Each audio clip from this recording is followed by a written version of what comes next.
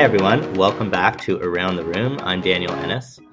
This is another episode of Ask an Expert with Dr. Janet Pope. Last time we talked about diagnosis and investigating scleroderma. Today is scleroderma part 2. We're going to be discussing management.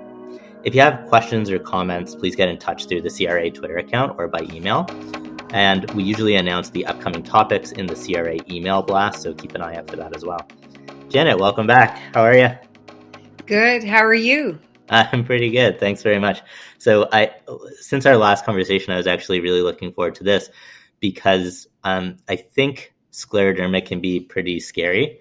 And if you don't see a ton of it in clinic, it can be quite overwhelming in terms of what do I need to treat? Why do I need to treat it? What's the outcome I'm looking for? When am I going to stop? And so I really wanted your help in terms of kind of finding my way through that thicket. So maybe the way that I was thinking about talking about it is we're going to kind of go organ by organ, and I can get your pearls on each of them. And so maybe first thing to do, because it's kind of the first thing that I see when they walk in, maybe we can start with skin. So when do you need to treat skin, and what do you use to treat it? So, Daniel, it's $1 million question because we don't all agree. But in general, the data would all be in the diffuse cutaneous systemic sclerosis, so the diffuse subset, whereas there's really no randomized trials of treating skin itself in the limited. And so we tend to think you would try to treat when you think it's active and there's some degree of reversibility. So in early diffuse, when we're giving immune modulation, it's probably for the skin and or things like early organ involvement like lungs. And so when we're treating it, it's early on, but should they be on that treatment indefinitely? That's really tough to say.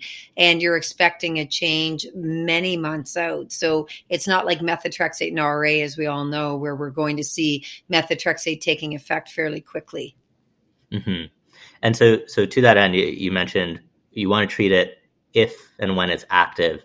How do you tell clinically that someone's skin is actually active? So early on, the patients that feel their skin's warm, like their hands are cold from Raynaud's, but I often say you can fry an egg over their forearm if it's really hot or warm. Often it's itchy because they have edema and they have histamine granules and other things. Mast cells are active in the skin. So heat, presence often, but not always, presence of tendon friction rubs. The change, so it's you look at the delta in skin score, oh my, they were last time just beyond their wrist proximally, and now they're almost to the elbow. So you go, that's a big change. It's active. It's rapidly progressing. But I think anybody who's presenting with a history that it sounds like it's early and they're in a diffuse subset, I think anybody could warrant a trial of an immune suppressive because it could be active. But when they're all 10 years out, not all patients, but when a patient is 10 years out and hidebound, the skin is cool, you don't detect real inflammation when you're examining, no tendon friction rubs, not warm to touch. Those sorts of patients, I'm not so certain that they would respond at all to our traditional methotrexate, mycophenolate, mofetil kind of meds. And further to that, then, does it matter to you if the skin is completely bound down or it's kind of early, lower grade, modified Rodnan skin score, even if diffuse? Does the degree of the scleroderma actually influence the decision to treat? Well, I think that it influences the prognosis. People less severe might get more responsivity because they're not already sort of glued to their subcutaneous tissues. Right. But the location, if once you're either above your elbows, above your knees, or truncal, so in other words, diffuse, or there's not many limiteds that actually go to mid forearm. So if the patient's already like from fingers, hands to mid forearms, I'll probably treat them saying you might be diffuse, and we have to, instead of waiting over time, just get on with treatment. But you are right on prognosis that if someone's really hidebound, it's not a good predictor. And we looked many years ago as a sub-analysis of our methotrexate trial, and also looked at the old D-penicillamine trial, which was negative. But we looked at on equal skin involvement, who was more apt to do better. And I guess not so surprisingly, you were more apt to improve if your HAQ score was lower, probably because it was, although the skin was involved in the same areas, the skin score was in fact even the same because we matched for that. But they still had good enough function, which maybe means it's still the depth was different. Okay, gotcha. So you mentioned the major treatments that you use, so methotrexate and mycophenolate mofetil. Typical doses as for other diseases? Anything special we should know there? Right. So what I can say is the trend, particularly in the U.S., is more going for mycophenolate mofetil in early diffuse, trying to get to 3,000 milligrams a day. Why that over methotrexate? Because it has the data of scleroderma lung study 2, which we'll talk about lungs later, but where it is relatively helpful on average to the lungs. And because a lot of early patients who are going to get lung involvement, they do get it early on as opposed to later. It might be way worse later, but they often develop it in the first many months of disease. And for methotrexate, often targeting the trial that we did was up to only in those days 15 milligrams a week, which is now we would think very low dose. And Dr. Vandenhugen and his group, when they did their methotrexate trial, they were 15 and the occasional patient was on 30 milligrams. But the traditional wisdom now, which would be anecdotal, not proven, would be 25 milligrams once a week. And just as a pearl, mycophenolate mofetil isn't all that great on skin. So scleroderma lung study 2, 2/3 were diffuse, 1/3 was limited. So limited probably aren't going to change their skin score, right? But in that 2/3 group that where the skin score might change, cyclophosphamide, which we don't use traditionally at the beginning of immune modulation, but oral cyclotimes 1 year and then nothing, was twice as good on skin improvement than mycophenolate mofetil 3 grams a day for 2 years. So don't think ever that we're going to get these giant responses because we're using what guidelines are suggesting or what some clinical experts are suggesting. Okay, interesting. Okay, so that gives us a sense of skin, and maybe we'll kind of touch on biologics and which biologics are valuable for skin kind of as we get to the lungs. Maybe we'll move on then to a different organ. So let's cover kidneys. So I know you do a lot of service at the hospital and you take care of a lot of scleroderma renal crisis. So I'm wondering how you approach the management of that.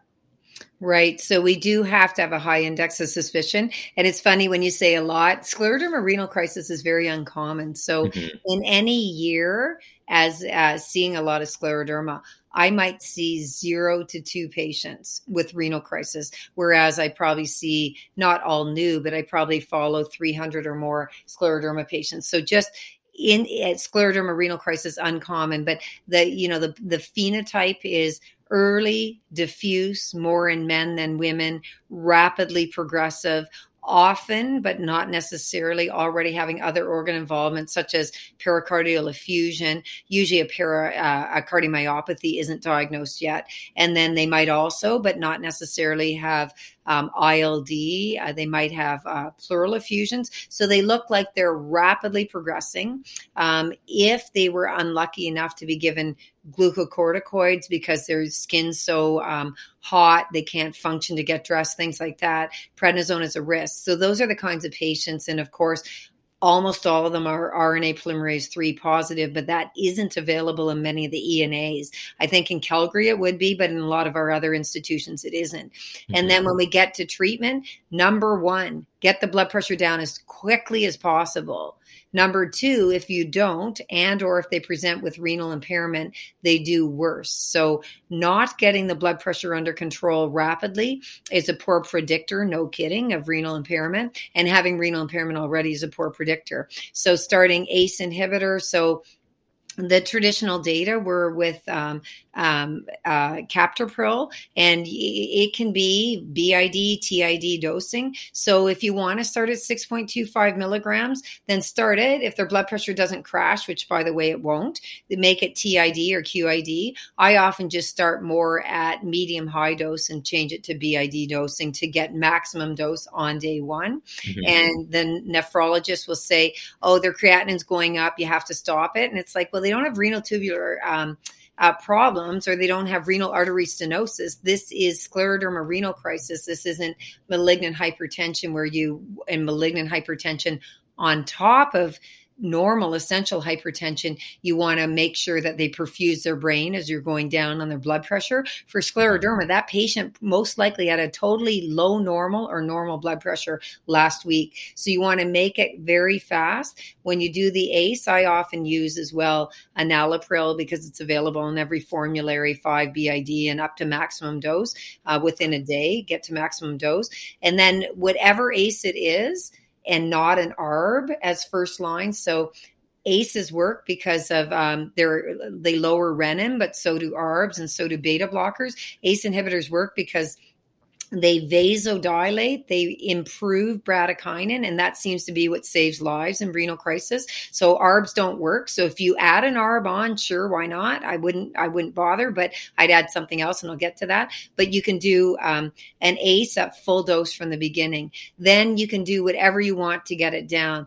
Labetalol, alpha beta blocker, calcium channel blockers, intravenous drugs, whatever else you add to get it down is great. And I just, the other sort of clinical pearl is a lot of them are wet because they have a pericardial effusion, they have maybe peripheral edema, but they're dry at the kidney levels. Those kidneys, the arteries are in extreme spasm.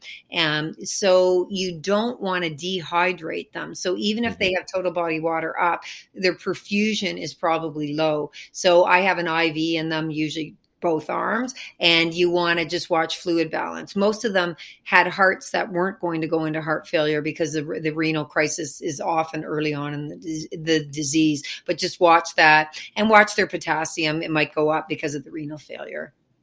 Okay, so captopril or ACE inhibitor up front, push the dose, be aggressive up front, and you can always reduce it later.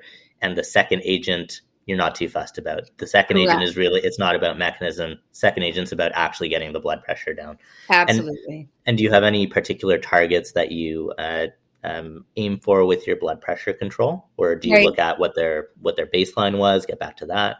Right. So it's interesting. Marie Hudson did a study, and because she's very interested in renal crisis, and she found something like, and if I say a half, maybe it was a third, but a third to a half had a documented blood pressure on their chart before, because some people, this is how they present, and they weren't at the doctor for 2 years. So many of our patients don't have one charted, but if they do, and it's recent, that's what I'm aiming for. So if your blood pressure was 110/70, that's what I want. And I think of it like pregnancy-induced hypertension. We want a pregnant mom, not a renal crisis mom, like just a regular pregnant mom who has high blood pressure. We want to target it to their normal low blood pressure that they had before that occurred. Same idea. You want to target to what was their normal blood pressure in the recent past. Okay, great. All right. So we got skin, we got kidney. Next, we're saving kind of lungs for the end. So next, let's talk about GI. And we kind of went through each individual problem last time, and in terms of investigations, and we'll kind of do the same for treatment. So we'll start easy and get harder. So acid reflux or GERD, how do you typically manage that? So almost everyone has it. So if they're not complaining of it, I still think they have it, but it's probably subclinical. So it's almost 100%. So with that in mind, I'm very freely prescribing PPIs. And in general, whatever PPI is reimbursed for the patient, use and double it. triple it, and many can be quadrupled, even though the approved dose is usually once a day and occasionally twice a day. There's very few, in fact, probably only one, and I'm going to forget, but I think I'm going to forget which one. There's only one that after triple dose, it's probably a flat equation of getting more bang for buck. But so you can exceed the dose. So often, if it's a omeprazole 20 milligrams a day, then, in a few weeks, if it's not helping, it's not an emergency unless if they have severe erosive esophagitis, can't swallow, can't eat, but you're going to double it fairly quickly and get symptom control that way. And with any GERD, you want to have them not eat after supper, raise the head of the bed, and avoid triggers. So the triggers, everything that's good, like alcohol, chocolate, caffeine. If that triggers peppermint, avoid it. But for a lot of scleroderma patients, the trigger is having scleroderma because their whole tube is like a lead pipe that doesn't contract, and the bottom of the esophagus valve is lower esophageal sphincter is wide open. So they're just like freely refluxing upwards. So they often don't have too many food triggers, but if they do, try to avoid that. Raise the head of the bed for sure. We don't want lung aspiration. Right. Okay. Then next, how about dysphagia? So that's a tough one. So usually I send them to GI. So I don't order manometry. We talked about that before, but if GI wants it, sure. But we treat them clinically. If food is sticking, can GI dilate? And the interesting thing about scleroderma dysphagia is sometimes it is a stricture from reflux esophagitis. You start getting tissue buildup there, and they can crack it open, and patients are happy again until it eventually recurs, because they're going to, if you're that badly off, you will continue to get some degree of reflux and scar. But right. For some of them, it's just purely dysmotility. And interestingly, sometimes when you dilate, you will actually get improvement, even though there is no stricture. So I send them off to GI. And then with dysphagia, chewing your food, water with you. A lot of them avoid the dry foods that stick, and just think of anything that might stick. If you're eating with a rush, that's the foods that usually someone with scleroderma doesn't like. Mm-hmm. Then I might do a promotility, and I will still treat acid reflux because some of it might be exacerbated by erosive esophagitis or just even low-grade erosions. It's not going to help the situation. So promotility, whether it's domperidone, 10 to 20 milligrams up to QID, and I write aware of Health Canada's recommendations, and the recommendations are don't go to that dose and don't use it long term. So I'm aware of that. And if you're going to do domperidone or high dose metoclopramide, you do order an ECG because it keeps the world happy. You can get a prolonged QT, which is true but very uncommon, but it's an easy thing to do. If I have a patient on 20 QID of domperidone, I do order occasionally / rarely an ECG. And then if not, Risatram, which is percoloprolamide, which I probably said wrong. That's cisapride's cousin. Cisapride's off the market because it had one metabolic pathway, so you could get a prolonged QT more likely on that. The Risatram has two metabolic pathways, so it doesn't seem to prolong QT, at least in a really scary sort of way, and therefore we can actually use it, but it's not approved for that. It's approved for irritable bowel. But it's a really good promotility, and it's possibly, without a lot of studies, possibly as good as, if not better than, the other ones I talked about. And can any of these be combined together, or do you move from one to the next? Right. So for the promotilities, I don't put two on together unless if it's really severe. And if it's that severe, like where you might use domperidone 4 times a day and metoclopramide at nighttime. If it's like that, I have GI involved because honest to goodness, you don't want a bunch of drug-drug interactions. But do I have a few patients that are on maybe even like 2 or 3 promotilities? Yes. But they're also on 3 or 4 times the dose of PPI. So they're usually on an H2 blocker at bedtime because that's the severe acid reflux, even if you don't have dysphagia. Those patients rarely might need a surgical procedure like a modified Hill or Nissen, but then it's a problem because they already have a lead pipe esophagus and you're now shortening it. And that reflux, although you're trying to treat that, there's other issues that can occur. So it's not ideal in scleroderma, but can be prescribed under the right situation. Okay. So then the next is small intestinal bacterial overgrowth. So I'm very interested in how you kind of approach the treatment for that. And then after I have a question from a listener.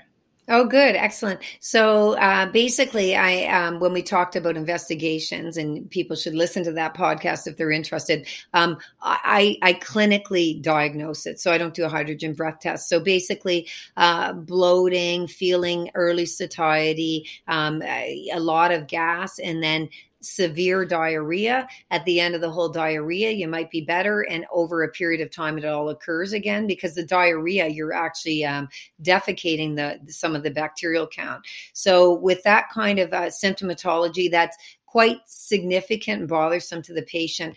And I don't think it's irritable bowel, because I'm not going to give antibiotics for regular irritable bowel, which anyone's allowed to have.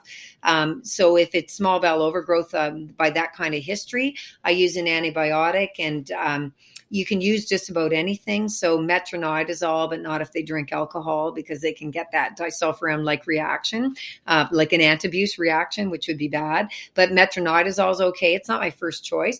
Often I use easy ones like amoxicillin, Amoxil, 500 milligrams TID times 7 days with several refills. So use it again when they start getting bad again, because it's cyclical. I like erythromycin, which is often on back order. Why? You'd say, won't that give them diarrhea? It's because it's actually a pro-motility agent as well. And you want pro-motility because that's part of the problem. So erythromycin, when it's not on back order, I don't usually use clarithromycin.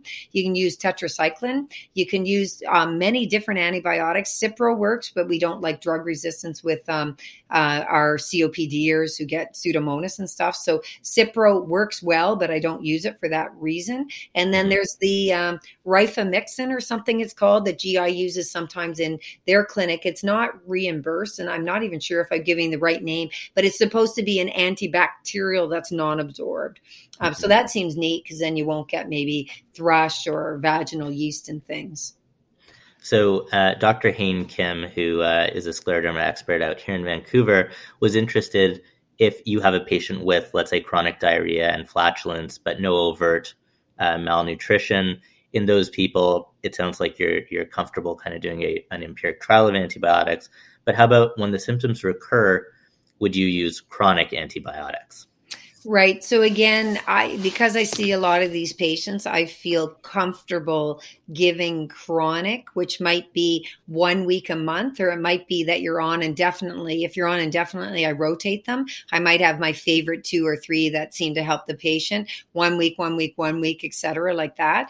But in general, if you think it's that bad, please get your friendly gastros to help you, because I've learned from them what I could do. So I think I know, but they actually know, because you want to make sure there's nothing else going on. Like I did have one guy only, but he basically developed celiac. He had terrible malnutrition with his scleroderma. And then he got worse, and it was very strange. He got more anemic, and lo and behold, he had something else going on as well. And neither he nor I knew he was gluten intolerant, because he seemed intolerant of everything. Anything he ate was scooted right through him, sometimes even undigested. And their meds might be undigested too. So if they're pooping out their pills, you might have to change the brand, like not the brand, but a different drug in that class. Right. That makes sense. Okay, great. So we covered Raynaud's previously, so we get to skip Raynaud's today, and we get to go to lungs. And maybe we can start with interstitial lung disease, and then we can talk about pulmonary hypertension afterwards. Yes. So ILD, 1 in 3 or 1 in 4 of our scleroderma patients, diffuse limited, will have interstitial lung disease. More if you did HRCT on every patient, because you'll pick up some that are probably not ever going to be clinically relevant. But about 1 in 6, it is absolutely clinically relevant. So you have to have a high index of suspicion. So basically, there's debate on when to treat. Less debate on what to treat with. So when to treat, there's 2 studies that have come out over the last year, and they give different results. So you can believe either one or neither. So the one result, why not? So the one result is that if you treat early interstitial lung disease, I won't call it early, it can be early in the time frame, but mild interstitial lung disease with mycophenolate mofetil, you might not get as much progression. Another study showed early treatment didn't change progression, and neither are studies, like there's flaws in both studies. So I think the word's not really there yet. But, if we treat mild RA, maybe it won't go more moderate or severe. If we treat mild interstitial lung disease, we still will overtreat some patients because probably half of the interstitial lung disease and scleroderma will do them in. The other half won't. So sometimes we don't know who to treat. So the treatment, though, we agree on in general, experts would say it's mycophenolate mofetil again, getting to 3 grams a day, or Myfortic if MMF isn't tolerated or isn't available, like accessed by their drug plan. And Myfortic, 360 of Myfortic equals 500 of CellCept. So you're still trying to orient to that kind of dosing, to maximum dose. Start low, go slow, because a lot of people will get more side effects if you start at full dose. And the side effects, GI, diarrhea, or sometimes they're agitated. They feel ants in their pants, creepy crawly kind of feelings. And I don't know what that means or what it is, but if I go down on the dose, it usually resolves. So I usually start at 500 milligrams BID, and 2 to 4 weeks, if well tolerated, fire off a CBC, ALT, creatinine if you want it, double it. And in another 2 to 4 weeks, if well tolerated, try to get to 1.5 grams twice a day. I do monthly labs. It's all arbitrary what to do, but monthly labs times 3, then Q3 monthly. And I'm really looking at CBC and a liver enzyme, ALT, a transaminase. But if you wanted to do creatinine or other stuff, you certainly can. And on a CBC, you look at the diff as well. And we don't get too many cytopenias on it. Mm-hmm. And so MMF as the choice up front, and I guess you get a reasonable bang for your buck in terms of treatment of some of the other symptoms, the skin, as you mentioned. It's perhaps easier to access and easier to write a script for it than cyclo. Who are you going to use cyclo in up front? So 2 kinds of people, the really high skin score. So for those of you who understand the modified Rodnan skin score, you hardly ever see someone over 30. That would be really quite significant skin involvement, because you're not going to get 3 all over your body, but 30 is pretty high. So the really high skin scores, I might try methotrexate or MMF for like 2 to 4 months. And if they're worsening, as opposed to, I don't expect improvement yet, but if they're worsening, I'm going to switch over to oral cyclo or IV. And that really depends on line access when they're that tight, local access or your own access to IV or oral. But oral cyclo is okay. That was in the scleroderma lung study, was oral cyclo. Like, it's okay. We use oral cyclo or IV in ANCA vasculitis. So it's not inappropriate to consider one or the other. It's something that I would consider. Or I would quickly get into cyclophosphamide if, say, for some reason we know their lungs before their scleroderma or at the onset were quite good or normal. Say you were 96% predicted TLC, FVC, residual volume, and DLCO, and now you're 80% predicted in 6 months, and it was done right. It was a good test. The person didn't have a cold or something. That is worrisome. And you go 80% predicted. That's like almost, that's normal. That's, but it's a big drop. So someone with a big drop, I'm just going to move on to cyclo, because not that I think it's way better, but if 1 year of cyclo equals 2 years of MMF, we know it probably is a bit more powerful because they didn't give 2 years of cyclo. And that doesn't mean I'm giving 2 years. It means I'm trying to do induction for a year or 6 months or something. So, and I think that's kind of important. And I kind of missed it when I was in training, but the cyclo regimen for a scleroderma patient, at least as per the trial, that's a full year of cyclophosphamide. And that's compared to like lupus literature or ANCA vasculitis literature, where we're really trying to squeeze that into like 3 months, 6 months. Not many people are treated beyond that with cyclo. Are you still using a regimen that's a year of cyclophosphamide? I am. If you're bad enough to need cyclo, I'm probably going to add or switch, because if you're a failure of that, I'm going to move on to somewhat proven, slightly anecdotal stuff beyond it. But basically, that kind of person, I'm not worried about things like lymphoma down the road or bladder cancer, because if you're that active, your predicted 5-year survival is not going to be favorable. It would be a 50% 5-year survival. Okay. So perhaps in your sickest ILD or your more rapidly progressive ILD or your very rapidly progressive skin disease, even with the results of the scleroderma lung trial, you'd still reach for cyclo for your sicker patient. Is that so? Yeah, yeah. Or I'd give a shorter course of the MMF. I'd say I'm Right. Give it a worried try. and let's try something else fairly quickly. It just really depends. But I don't shy away from cyclo. It just usually would not be my first line. Okay. And we kind of hinted at it before, but in terms of the indications, you're using a cutoff of what in terms of a drop in their DLCO FVC ratio. Is there a good indication where we decide that's a rapid progression? Are there cutoffs? Are there clear guidelines Right. there? So if in 6 to 12 months you have ILD, so HRCT shows you have it, you have a restrictive pattern, and you drop an absolute 5%. That's sort of not going in the right direction. Obviously, if you drop 10%, you're a rapid progressor, and that's not great. And we're talking 10% in DLCO. I would want to see. I don't want anyone to drop stuff, but I would assume that, right. So I'd Yeah. assume that FVC, TLC, and DLCO are all going in the wrong direction together. Because in Okay. fairness, DLCO could drop if I had a cold and come back up next week when I don't have an upper respiratory tract infection or some phlegm or something with a bronchitis. So DLCO is a little bit finicky. So if one goes up and two go down, you have to kind of say, what does that mean? And Yeah. that's a whole nother podcast that's beyond Right. our knowledge. Okay, so that makes sense. So a change over the course of a year of somewhere around 10% in 2 out of 3, or they're trending poorly, even if they're still within normal limits. It's different than their baseline. Okay, great. How about biologics, antifibrotics, stem cell for ILD, and then we Right. can chat Yes. about pulmonary hypertension. Right. So stem cell has the data of severe skin in our earlier diffuse patients or already having lung disease that I'll call it clinically relevant. The patient might not have dyspnea, but that you can make a diagnosis of lung disease that you think will progress, and moderate skin. So that's the autologous hematopoietic stem cell transplant. That's sort of the data of inclusion criteria.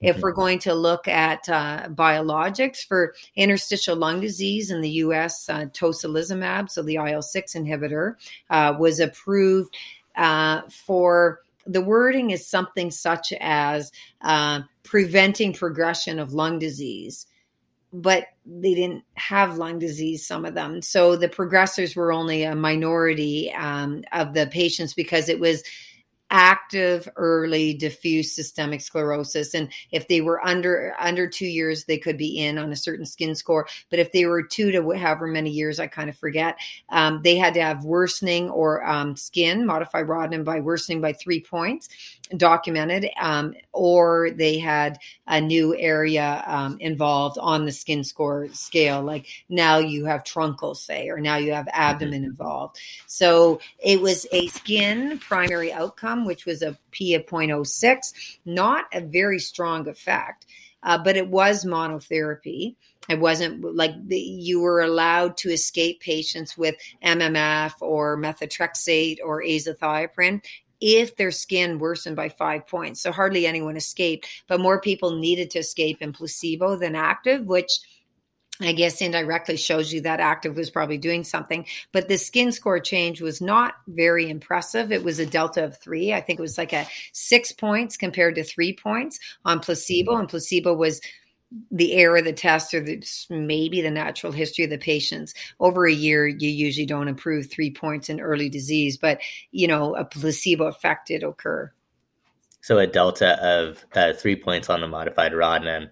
This is an unfair question, but do you remember off the top of your head with cyclo, like what's the delta you're looking for there? Yep, I do remember. So cyclo Of was, course you do. yeah, I do. So cyclo, there are some cyclo studies, scleroderma lung study one. So it was a delta of 5.9 or something. So it was a delta of 6 Okay. versus placebo. And in the scleroderma lung study two, it was 6 points, but they only got treated a year and then nothing on Right. cyclo, and it was 3 points over 2 years on MMF. Now, again, these all didn't have high, hot skin, so some of them would be Mhm. stable for the lung study. Okay, so tocilizumab, um, not the studies aren't directly comparable, obviously, different studies, but you get about a delta of 3 compared to placebo for the skin, and cyclophosphamide maybe about 6 for the skin there. Okay. Um, any other biologics that you think of for ILD in particular? Right. And so I've not used tocilizumab yet for lung. I did, we Mhm. did have people in the first of the two tocilizumab trials, but it wasn't for lung. It was for skin. And they only in a trial setting have I used it. So, but rituximab, so rituximab's off label, and that is an issue of access. But there are 3 randomized controlled trials.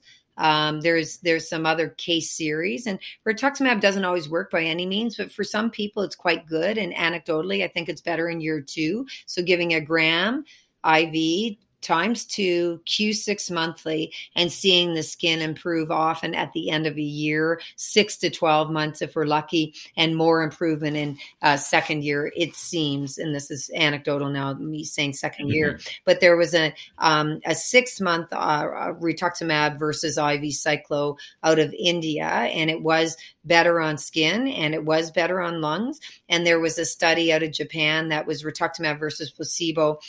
It's in press, I think, in Lancet Rheumatology, or about to be out in Lancet Rheumatology, but it was just presented at the ACR Convergence 2021 meeting. And that was from Japan and showed this same thing, that obviously, I won't say obviously in scleroderma, but it was better than placebo. And it also had some improvement, like clinically relevant mean change on lungs and clinically relevant change on skin. Okay, so that's an option then for lung and skin. Do you kind of slot that in as maybe a third line behind MMF and cyclo? It depends. Sometimes on MMF, I'll add Ritux. Sometimes MMF to Cyclo, and then on Cyclo, I'll go over to Ritux and wonder if I should restart MMF. So you can get the sense I'm Mhm. not always doing a monotherapy Right. approach, but obviously I'm not putting MMF and Cyclo together. Hmm. Okay, great. So that was a whirlwind tour through ILD, which is of course a really complicated component of care here. Other than Um, Daniel, sorry, I forgot to say oh yeah, yeah. antifibrotic. So Oh right, of nintedanib course. is for patients with progressive pulmonary fibrosis or worsening interstitial lung disease that is from scleroderma. They have approvals in other ILD like RA fibrosing. So it's not just unique to scleroderma, but the scleroderma trial showed that you worsened on this drug over the next year by a certain amount, but you doubly worsened on placebo. And if you were on Mhm. nintedanib plus mycophenolate mofetil, you had the best preservation of FVC, absolute, not percent predicted. It was absolute amount of milliliters they were looking at. And so the best preservation or least amount of worsening was MMF plus nintedanib. Then it was either MMF or nintedanib, and then it was being on neither. So kind of like a dose response. 2 drugs seemed to be better than one drug seemed to be better than none, but it wasn't, they didn't stratify randomization by MMF. But interestingly and luckily, about half the patients in each side, whether you're on active or placebo, were on MMF. So there's enough power in what I'm telling you to say, although the trial wasn't designed to look at, are the 2 drugs better than one? They did find it, and it makes, to me, biologic sense, immune suppression and antifibrotic. And some people think nintedanib has some anti-inflammatory effect as well. And then just briefly, pirfenidone has approval in the US now with a trial stop due to futility because they couldn't enroll well, but it actually became positive for fibrosing lung disease beyond IPF. So if we ever get that approval in Canada, that would also allow a different antifibrotic for our patients. You don't combine the antifibrotics, and you want an expert in that area to help you, which isn't me. I mean, a respirologist. Hmm.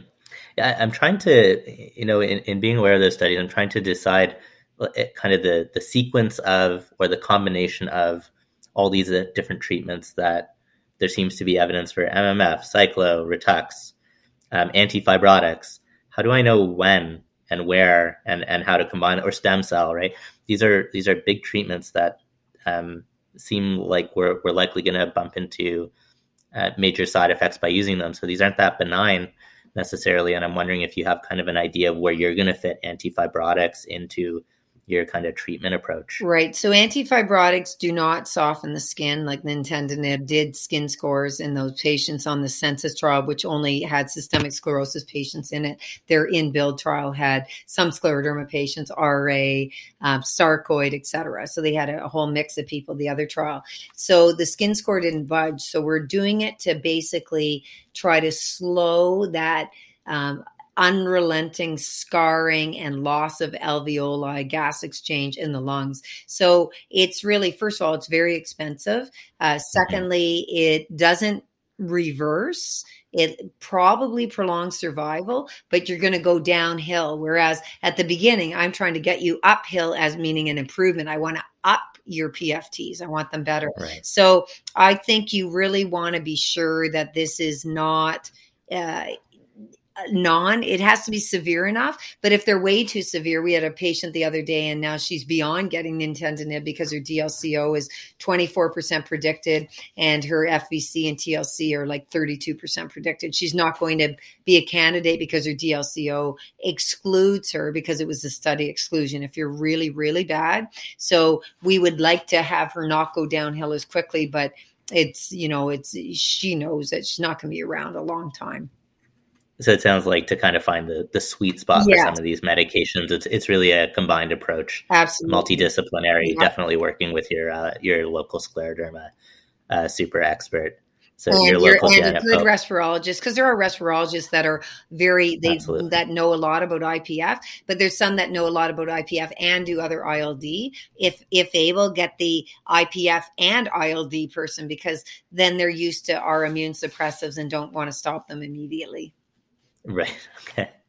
Okay. And then that brings us to pulmonary hypertension. So I know there's been some movement there, some interesting studies. I'm curious about your kind of graduated approach there. Yep. So treating pulmonary arterial hypertension, which must be proven by right heart catheterization. So it's not on an echo. And echo is your screen, your confirmatory test, of course, is the right heart cath. So if you have pulmonary arterial hypertension, and you have scleroderma, and we think it's from your scleroderma, not say PH, that's not PAH, but from your hypoxia, from your ILD, or PH from your obstructive sleep apnea, etc. We're saying PAH. So if we're treating PAH, it's like RA. Get on with it. Earlier is better. Treat to a target. Add, don't subtract. So it's all that kind of stuff, combination up front, which is sort of how I treat, not sort of, but it's how many of us treat RA, not necessarily in all guidelines, but combo therapy kind of idea. So if you think of it like diabetes type 2 these days, or like RA, just get on, have a high index of suspicion, screen, make the diagnosis. You have to be class 2, meaning some degree of dyspnea to qualify, or worse, to qualify for any of the drugs. There's 3.5 classes of drugs, and you can combine anything other than, I'll call it a half. That's not what they would call it, but Riociguat, we don't always have good access to it anyway, because their data were not initially done in our kind of PAH patients. But Riociguat, cyclical guanase, I'm saying it wrong, but basically it increases nitric oxide, as do PDE5s. So you don't combine those two. So PDE5s, there's at least 2 on the market approved for pulmonary arterial hypertension. That's the first thing that you might consider, or an endothelin receptor blocker, or the 2 together. Then, so it's often the 2 together, because 2 drugs slow worsening more and get more improvement, then you treat to a target. If it's not going well, you're going to consider adding a prostacyclin, which could be inhaled. It could be a central line continuous. It could be sub-Q continuous, or it could be a oral prostacyclin analog.